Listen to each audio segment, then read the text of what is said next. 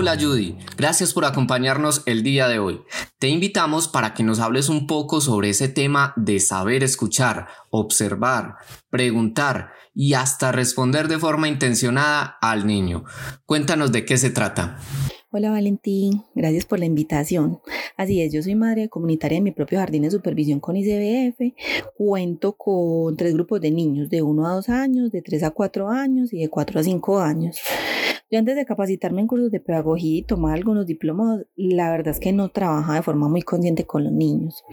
O sea, yo sí planeaba la clase. Yo podía creer que tenía claro el objetivo, pero no era tan así. Me fui dando cuenta de que algo estaba haciendo mal cuando veía que los niños se estaban limitando mucho cuando se trataba de opinar o que yo los invitaba a jugar y siempre como que esperaban que yo les dijera qué jugar o cómo hacerlo.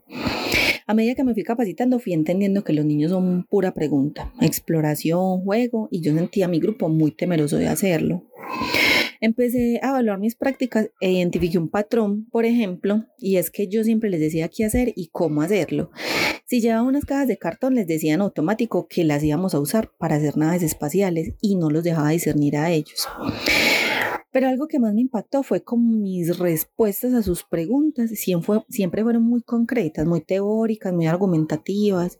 Yo no dimensioné que eran niños. Por ejemplo, me preguntaban por qué llueve y yo daba toda una explicación de las nubes, su choque, mejor dicho, una clase de ciencias.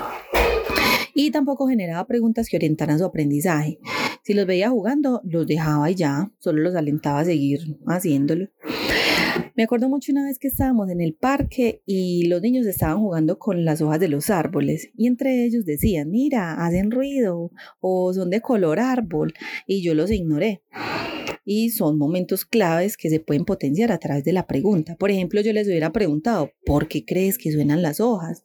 ¿Cómo es el color árbol? Y estoy segura de que se hubieran potenciado una serie de hipótesis increíbles. Pero bueno, lo he ido aprendiendo con calma porque no es sencillo y tampoco lo es saber escuchar de forma activa e identificar también desde la observación y en lo que está interesado el niño. Bella experiencia, gracias por compartirla.